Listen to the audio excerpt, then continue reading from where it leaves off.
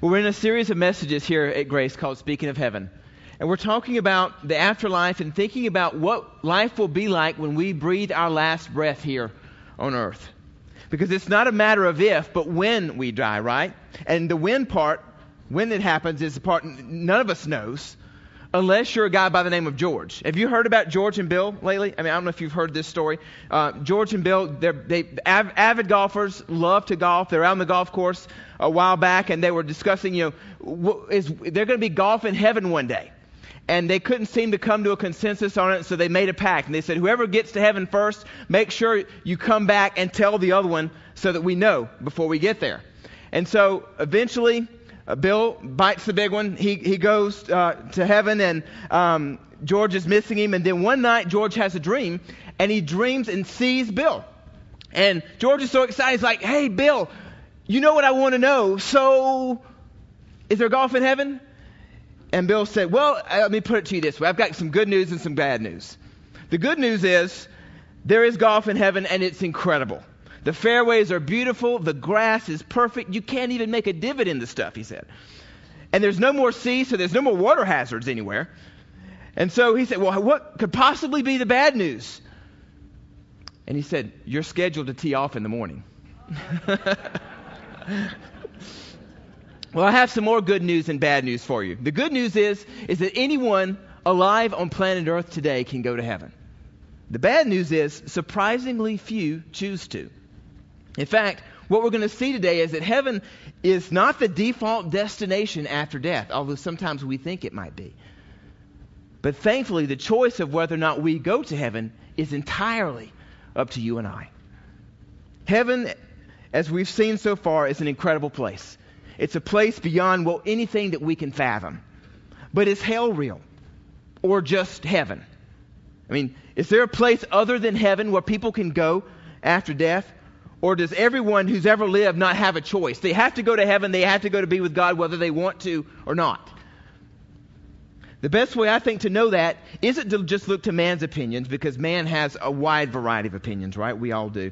But instead to actually go to the Bible and see what it is that God shared with us about heaven and hell a long, long time ago that people have studied and come to understand over the centuries. So this morning, I want to encourage you to turn with me to Luke 16. We're just going to kind of focus in on a part of this chapter this morning. And we're going to see a story about a guy who went to heaven and another guy who went to hell. And the Bible talks a lot, believe it or not, about both of these destinations. So I picked this passage today because it actually talks about both right next to each other. So as we're turning there, let me just share one thing before we get started here this morning, which I think is really important. My goal here today in talking about hell is not to pound the pulpit or anything. In fact, I don't have a pulpit here to pound. And if I did, I wouldn't. I'm not going to try to scare anyone into faith. I don't appreciate that any more than you would. My goal here is just to simply be clear. To paint as clear a picture as possible as I can about what the Bible says about both places, about both heaven and hell, so that we are able to make informed decisions. Is that fair? So that's how we're going to approach this morning. Now I'm going to read this full story to you as Jesus told it, and as he was explaining these two destinations, and then we're going to kind of walk our way back through it. Okay, Luke 16, starting in verse 19. Jesus said, "There was a certain rich man who was splendidly clothed in purple and fine linen, and who lived each day in luxury. At his gate lay a poor man named Lazarus, who was covered with sores. As Lazarus lay there longing for scraps from the rich man's table, the dogs would come and lick his open sores. Finally, the poor man died and was carried by the angels to be with Abraham. The rich man also died and was buried, and his soul went to the place of the dead. There in torment, he saw Abraham in the far distance with Lazarus at his side. The rich man shouted, verse 24, 'Father Abraham, have some pity. Send Lazarus over here to dip the tip of his finger in water and cool my tongue. I am in anguish in these flames.'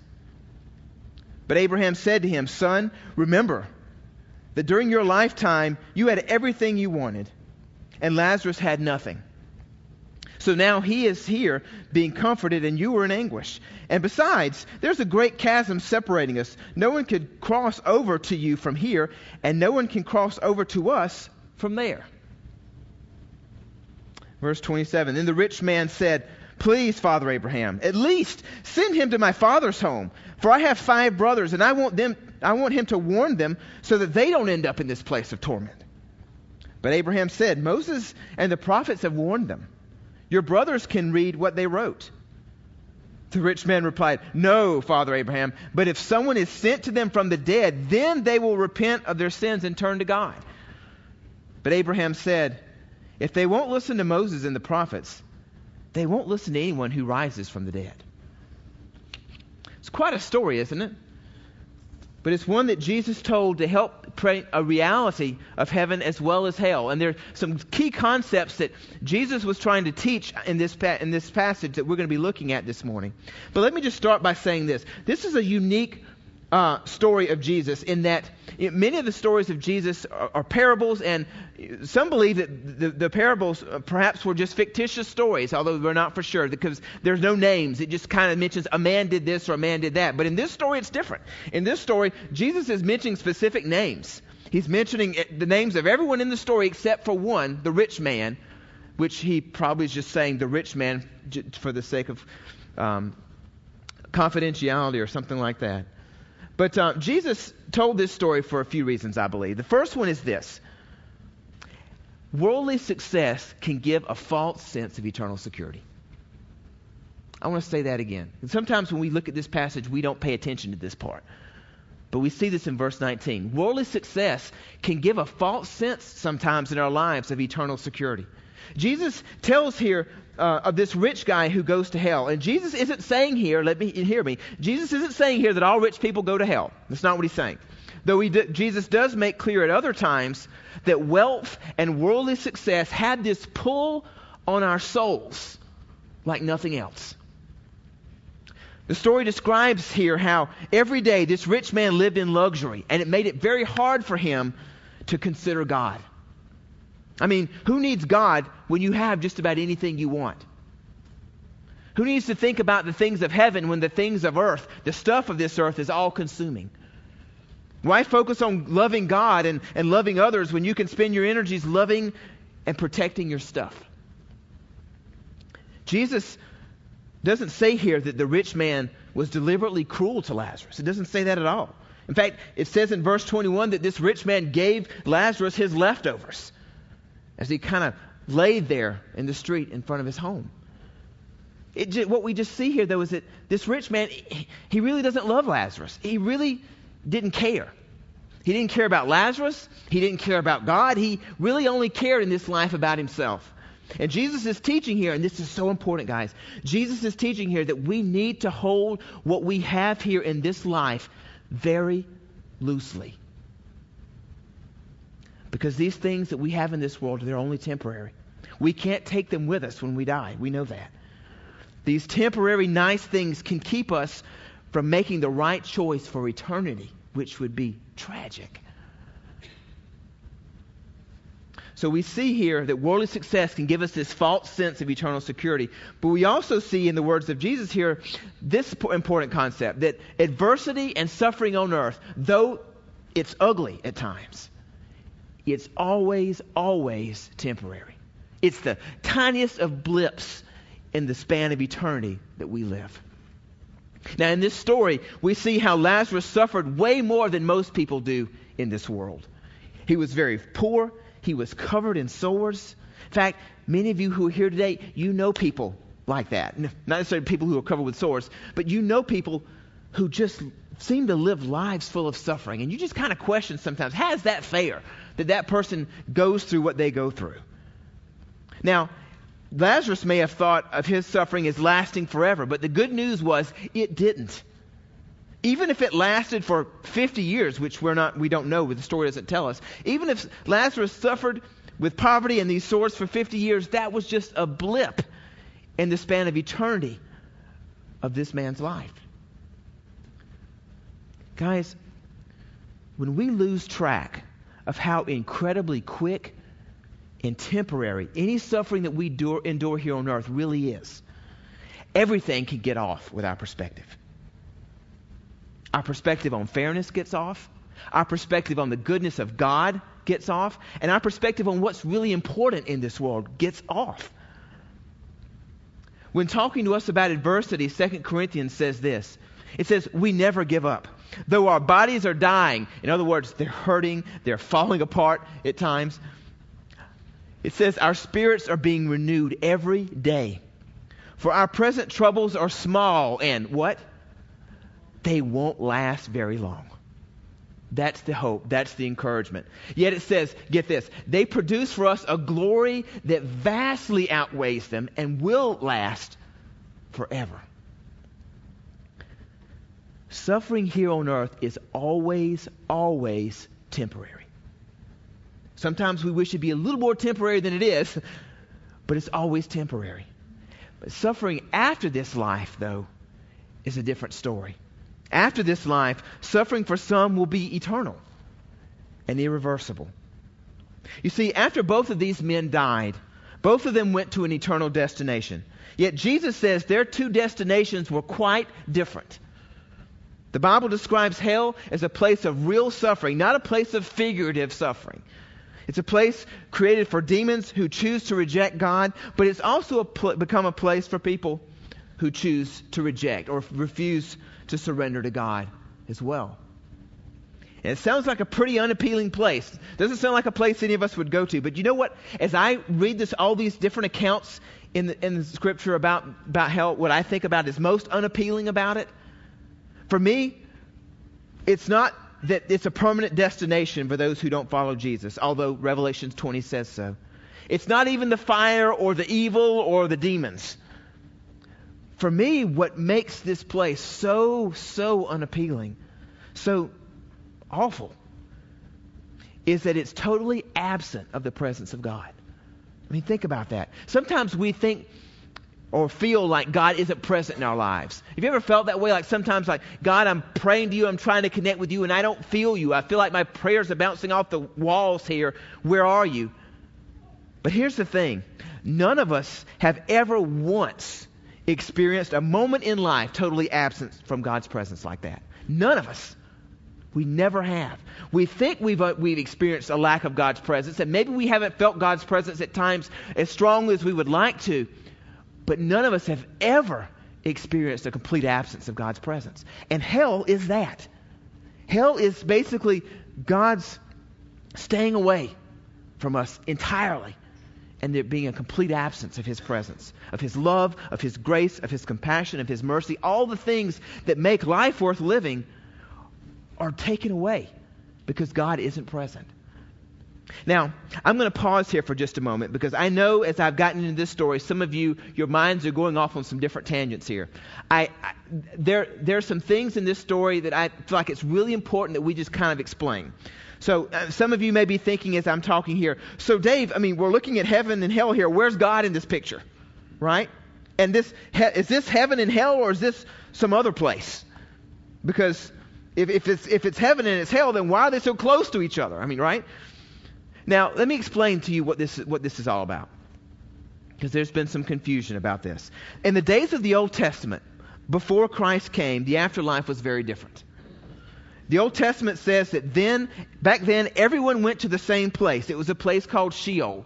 The Greek translation which we see in the New Testament is the word Hades, which some of us are familiar with, familiar with that term. Did you know, by the way, that same language is right here in this story? I mean, look at verse 23.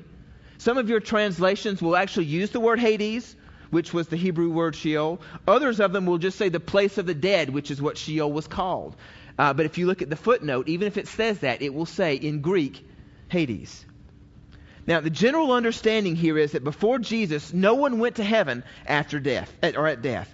Everyone went to one of these two places in Sheol as they died in their sins. Luke 16 says that they're both apart from the presence of God because one is called hell, and the other place where Lazarus and Abraham was this place that places in Scripture tends to refer to as a place called paradise. But when Jesus went to the cross, Colossians talks about this, 1 Peter talks about this, Revelation talks about this. When Jesus went to the cross, it indicates that then Jesus went to Hades. When Jesus died, He descended into Hades, to defeat death and its power over mankind, but also to release those people who were in paradise from and to be with God in heaven. Revelation 1:18. Jesus' work on the cross gave him the ability to take hold of the keys of death and Hades, it says. Okay, so with that little tangent taken care of here, hopefully now we can get our focus back on this. Let's finish the story. The final thing that I think Jesus was really trying to make clear here is that hell is a place for those who choose to not surrender to God in this life. In verses 27 through 31, Jesus explains how the rich man wanted something supernatural to happen, right? To coerce Abraham, he wanted Abraham to force Lazarus to go back to earth and appear to all of his family members and to convince them that they needed to repent of their sins and they needed to turn to God, which is something that this rich man had never done in his life. You see, the rich man had finally figured it out, that heaven isn't the default destination of people after death. Our sinful choices in this life are our way of rejecting God. And as a result, Matthew 7 tells us that the path to hell is wide, and way more people go down that path than they do the path to heaven. Now, as I share that with you, I know for some of you, this makes you uncomfortable. It's not the types of things you like to think about, right? We love spending a series talking about the realities of heaven. The HE double hockey sticks place is not something we like to think about, right? But it's here, and it's just as present here in Scripture as heaven is. And God's not playing hard to get here when He's talking about hell. God never expects us, for instance, to work off our sins, right? Thank God He doesn't. God never expects us to do enough good stuff to get into His good graces and to be allowed into His presence. God never even expects us to act religious enough to be in His presence. God simply asks, guys, one thing of us. God asks one thing of us in this life. God asks that you and I make one simple choice in this life. A choice to accept the gift of life that He's given us through Jesus. That's it. To surrender our lives, to yield our lives to Christ. You know, there was a time in my life when I really struggled with this concept of hell, to be honest with you. I did. I really questioned how it could even be a place. But I don't question it anymore. Let me tell you why. For the longest time, I seemed to think that God must be mean or unfair to send people to a place like hell, for there to even be a place like that. I would think, how in the world could God create, us as His children, love us, and then send us to a place like that? But then God showed me His real heart through Scripture. God directed me to places in Scripture like Matthew 18:14, like John 3:17, and 2 Peter 3:9, which all point to the heart of God and how deeply He wants each and every one of us in this life to choose to love Him. God has never once chosen to send someone to hell. His choice is that no one goes. But listen to this, God surrenders that choice to us to make. He doesn't take that choice from us. Now, I know some of you may be saying, well, no one chooses to go to hell. I mean, like, no one here is alive on earth and is thinking, you know what? I think that heaven place sounds really boring. I think I'd rather go to hell. Right? I mean, we don't think that. But here's the thing. Many people on earth today choose to not choose God. They choose to reject God. And hell is a place for people who say, I don't need God, I don't want you or your forgiveness, I want it my way. And God says, okay, it's your choice. I mean, think about it. I mean, this is important. Think about this. Why in the world would a loving God force His desires and force Himself on someone else? That's not love. Let me tell you what that is. That's rape. That's not love. And that's never been God. God has bound Himself. He has bound His desires to honor your choice. He never forces Himself on you. He never forces you into His presence, including in heaven, which is a place that is full of His presence. I mean, think about it. If we reject God here, imagine how it would be to try to reject God in heaven when everything and everywhere is just saturated with the presence of the living God. C.S. Lewis, who was a great agnostic from the past, but he came to Christ later in his life. He's the guy who wrote the Chronicles of Narnia and other things. He figured this out later on in his life, and this is what he said. He said, what people don't understand about hell is the lock is on the inside of the door. He later said in his book, The Problem of Pain, sin is man saying to God throughout life, go away and leave me alone. Hell is God's finally saying to man, you may have your wish. It is God's leaving man to himself as man has chosen. You know, there's another guy by the name of Howard Storm who was one of those people like the rich man. He was a person who decided at a very early age to refuse to surrender or to trust in God. In fact, he certainly didn't believe there was a Jesus or surrender his life to him. This man, Howard Storm, was a famous sculptor, well known on the East Coast for his works of art. He was a tenured university professor of art at a university in Kentucky. And he was known to say to his seminary students his college students for years, there's no such thing as life after death. Only simple-minded people believe in that sort of thing. That's what he said. But then he had this experience, which I'm not going to try to explain to you, but he believes is very genuine and very real. An experience where he died in the hospital, and he not only experienced heaven, but he says he experienced hell as well. I want to give you just a little piece of his story to think about this morning. Take a look at this. Why don't you take us back to that day? Tell us what happened when your body failed and you died. Okay. June 1st, 1985. Although it was more than 30 years ago, it could have been yesterday. That's the thing that's wild. That's what everybody says. The memory's not here. It's sometimes I can't remember my wife's name, which she doesn't like, but I can remember this. You know? But this is clear as yesterday? Yes. And I think that I was as unpredisposed to have this experience as anyone could be. I was a committed, confirmed intellectual atheist and had been ever since my adolescence. And all of my friends were. I had, at 11 o'clock in the morning, a perforation of the small stomach, which meant that somewhere between 1/2 and 3/4 of an inch rupture in my digestive system, like right inside of there, burst open, and the hydrochloric acid and the digestive juices started to migrate into my abdominal cavity. So what I was doing was I was digesting myself on the inside. What did you think would happen when you died? I didn't think, I knew. I was a rational, well-educated man, and all of my friends were PhDs in their different fields. And anybody that didn't know what we knew was ignorant. What we knew, this is what we really think, and I know they still think. When you die, it's over. The end, nothing, But it's hard to describe unless if any of you've been there in a place of complete hopelessness. In that place, my memory remembered my childhood and, this childlike, simple trust and belief in a guy by the name of Jesus.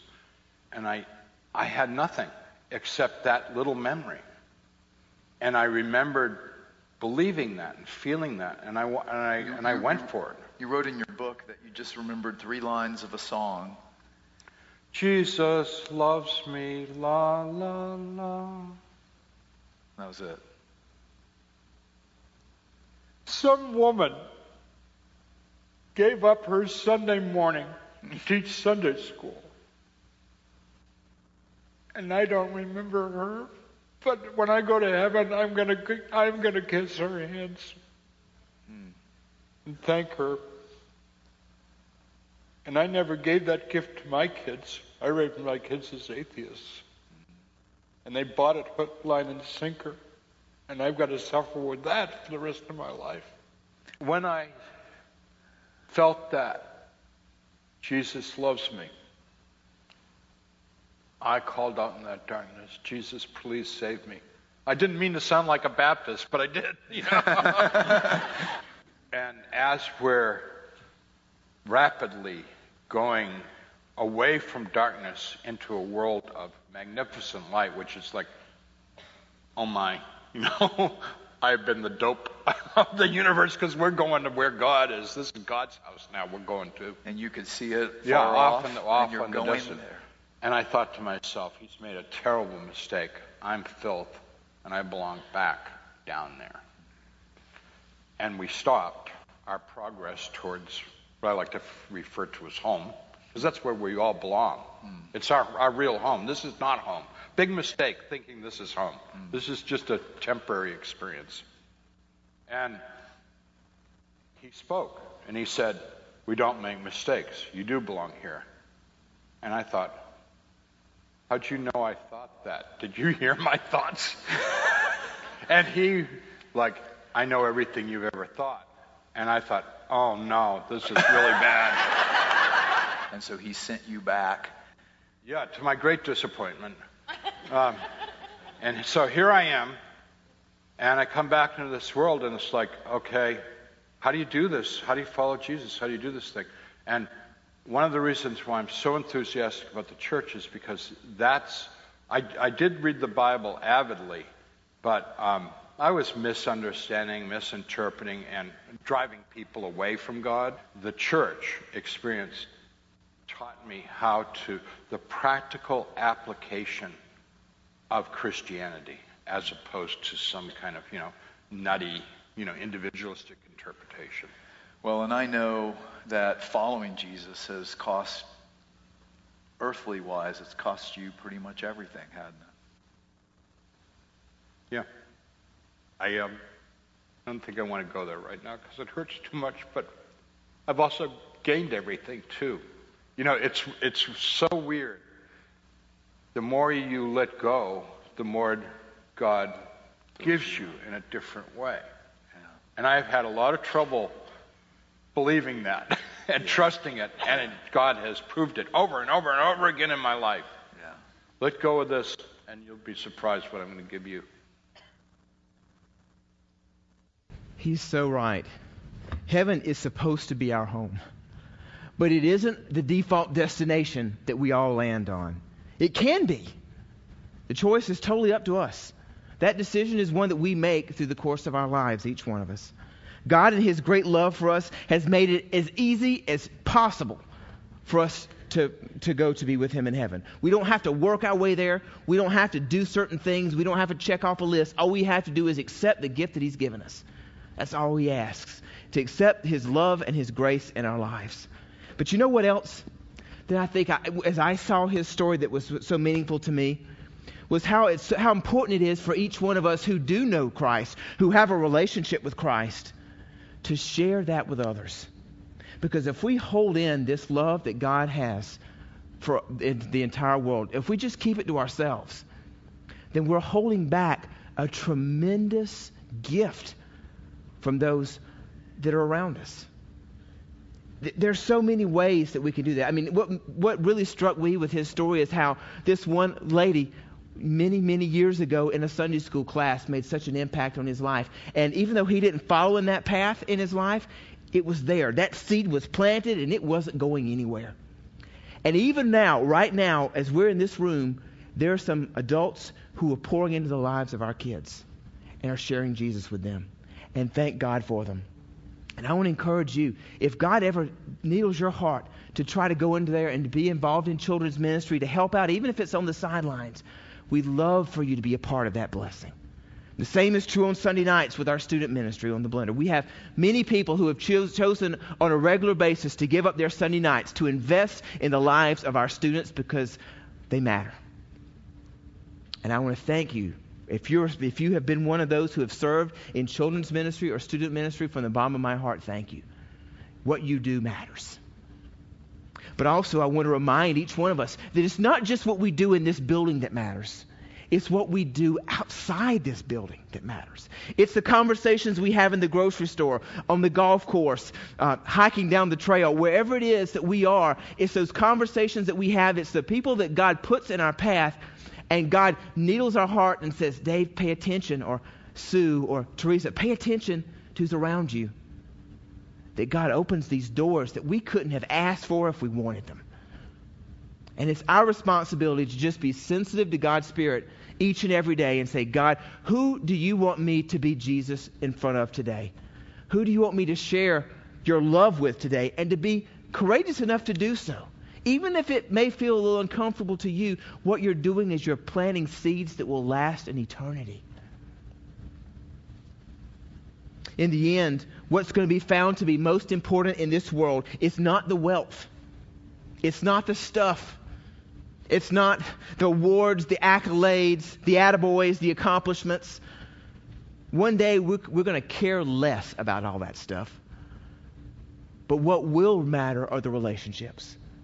The relationships we have with our God and the relationships we have with others. The love that we have shown toward God and toward others. So may we be a people of grace who love so stinking well that we point everyone that we come in contact with toward their eternal home.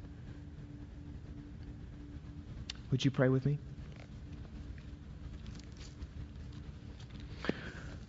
Lord, I thank you for helping me share this message today. Lord, this was the one message in the series I was kind of knowing I needed to touch on. You were telling me that I needed to deal with, but Lord, honestly, I didn't want to deal with it. I'd rather just focus on heaven and not the hell place. But Lord, in your mercy and in your grace, you not only asked me to present this word, and I know that, but Lord, you presented it in your word, in Scripture, to make sure that it was really, really clear. That no one could leave this earth saying, well, I didn't know. But Lord, that we all have an opportunity of understanding because you've told us that there is a choice. This earth, this place that we're in is just a temporary place, a place where we make one really important decision in this life. And that is to choose to love you or not. To choose to accept your gift of grace or to choose to run away from it. God, I pray for every person in this room that we would all be people who accept that gift, who embrace your love, even though sometimes we don't understand it, we don't get it. We accept it. If you're here this morning and you've never said yes to Christ, but for whatever reason you picked Hell Week, for whatever reason you picked that week to come here this morning, I don't think that's an accident. I believe God wanted you to hear this difficult message this morning so that you too would be faced once again with this decision. Do I choose to embrace the living God or not? Do I choose to accept Jesus or do I choose to reject him? I pray that you won't reject him. And if you would like to accept him into your heart today, I don't want to call you on the spot. I hate that kind of thing. But what I do want to do is give you an opportunity to make your heart right with God right now. To say yes to Jesus in your heart because God knows. God's listening. Would you pray if that's you this morning, whether you've never accepted Christ or maybe you did a long, long time ago as Howard Storm did as a little kid but walked away from it. I want to give you an opportunity to say yes to him again today. Heavenly Father, we come to you today and we confess that we need you. Lord, I thank you for presenting the realities of life as they are. Not just on this side, but on the other side as well. Lord, thank you for not sugarcoating things. Thank you for not trying to make things better than they really are, but presenting them as they really are. Lord, I pray for each one of us in this room. And Lord, for those of us who are here today who would say, Jesus, I place my heart in your hands. Lord, we ask that you would accept us by your grace.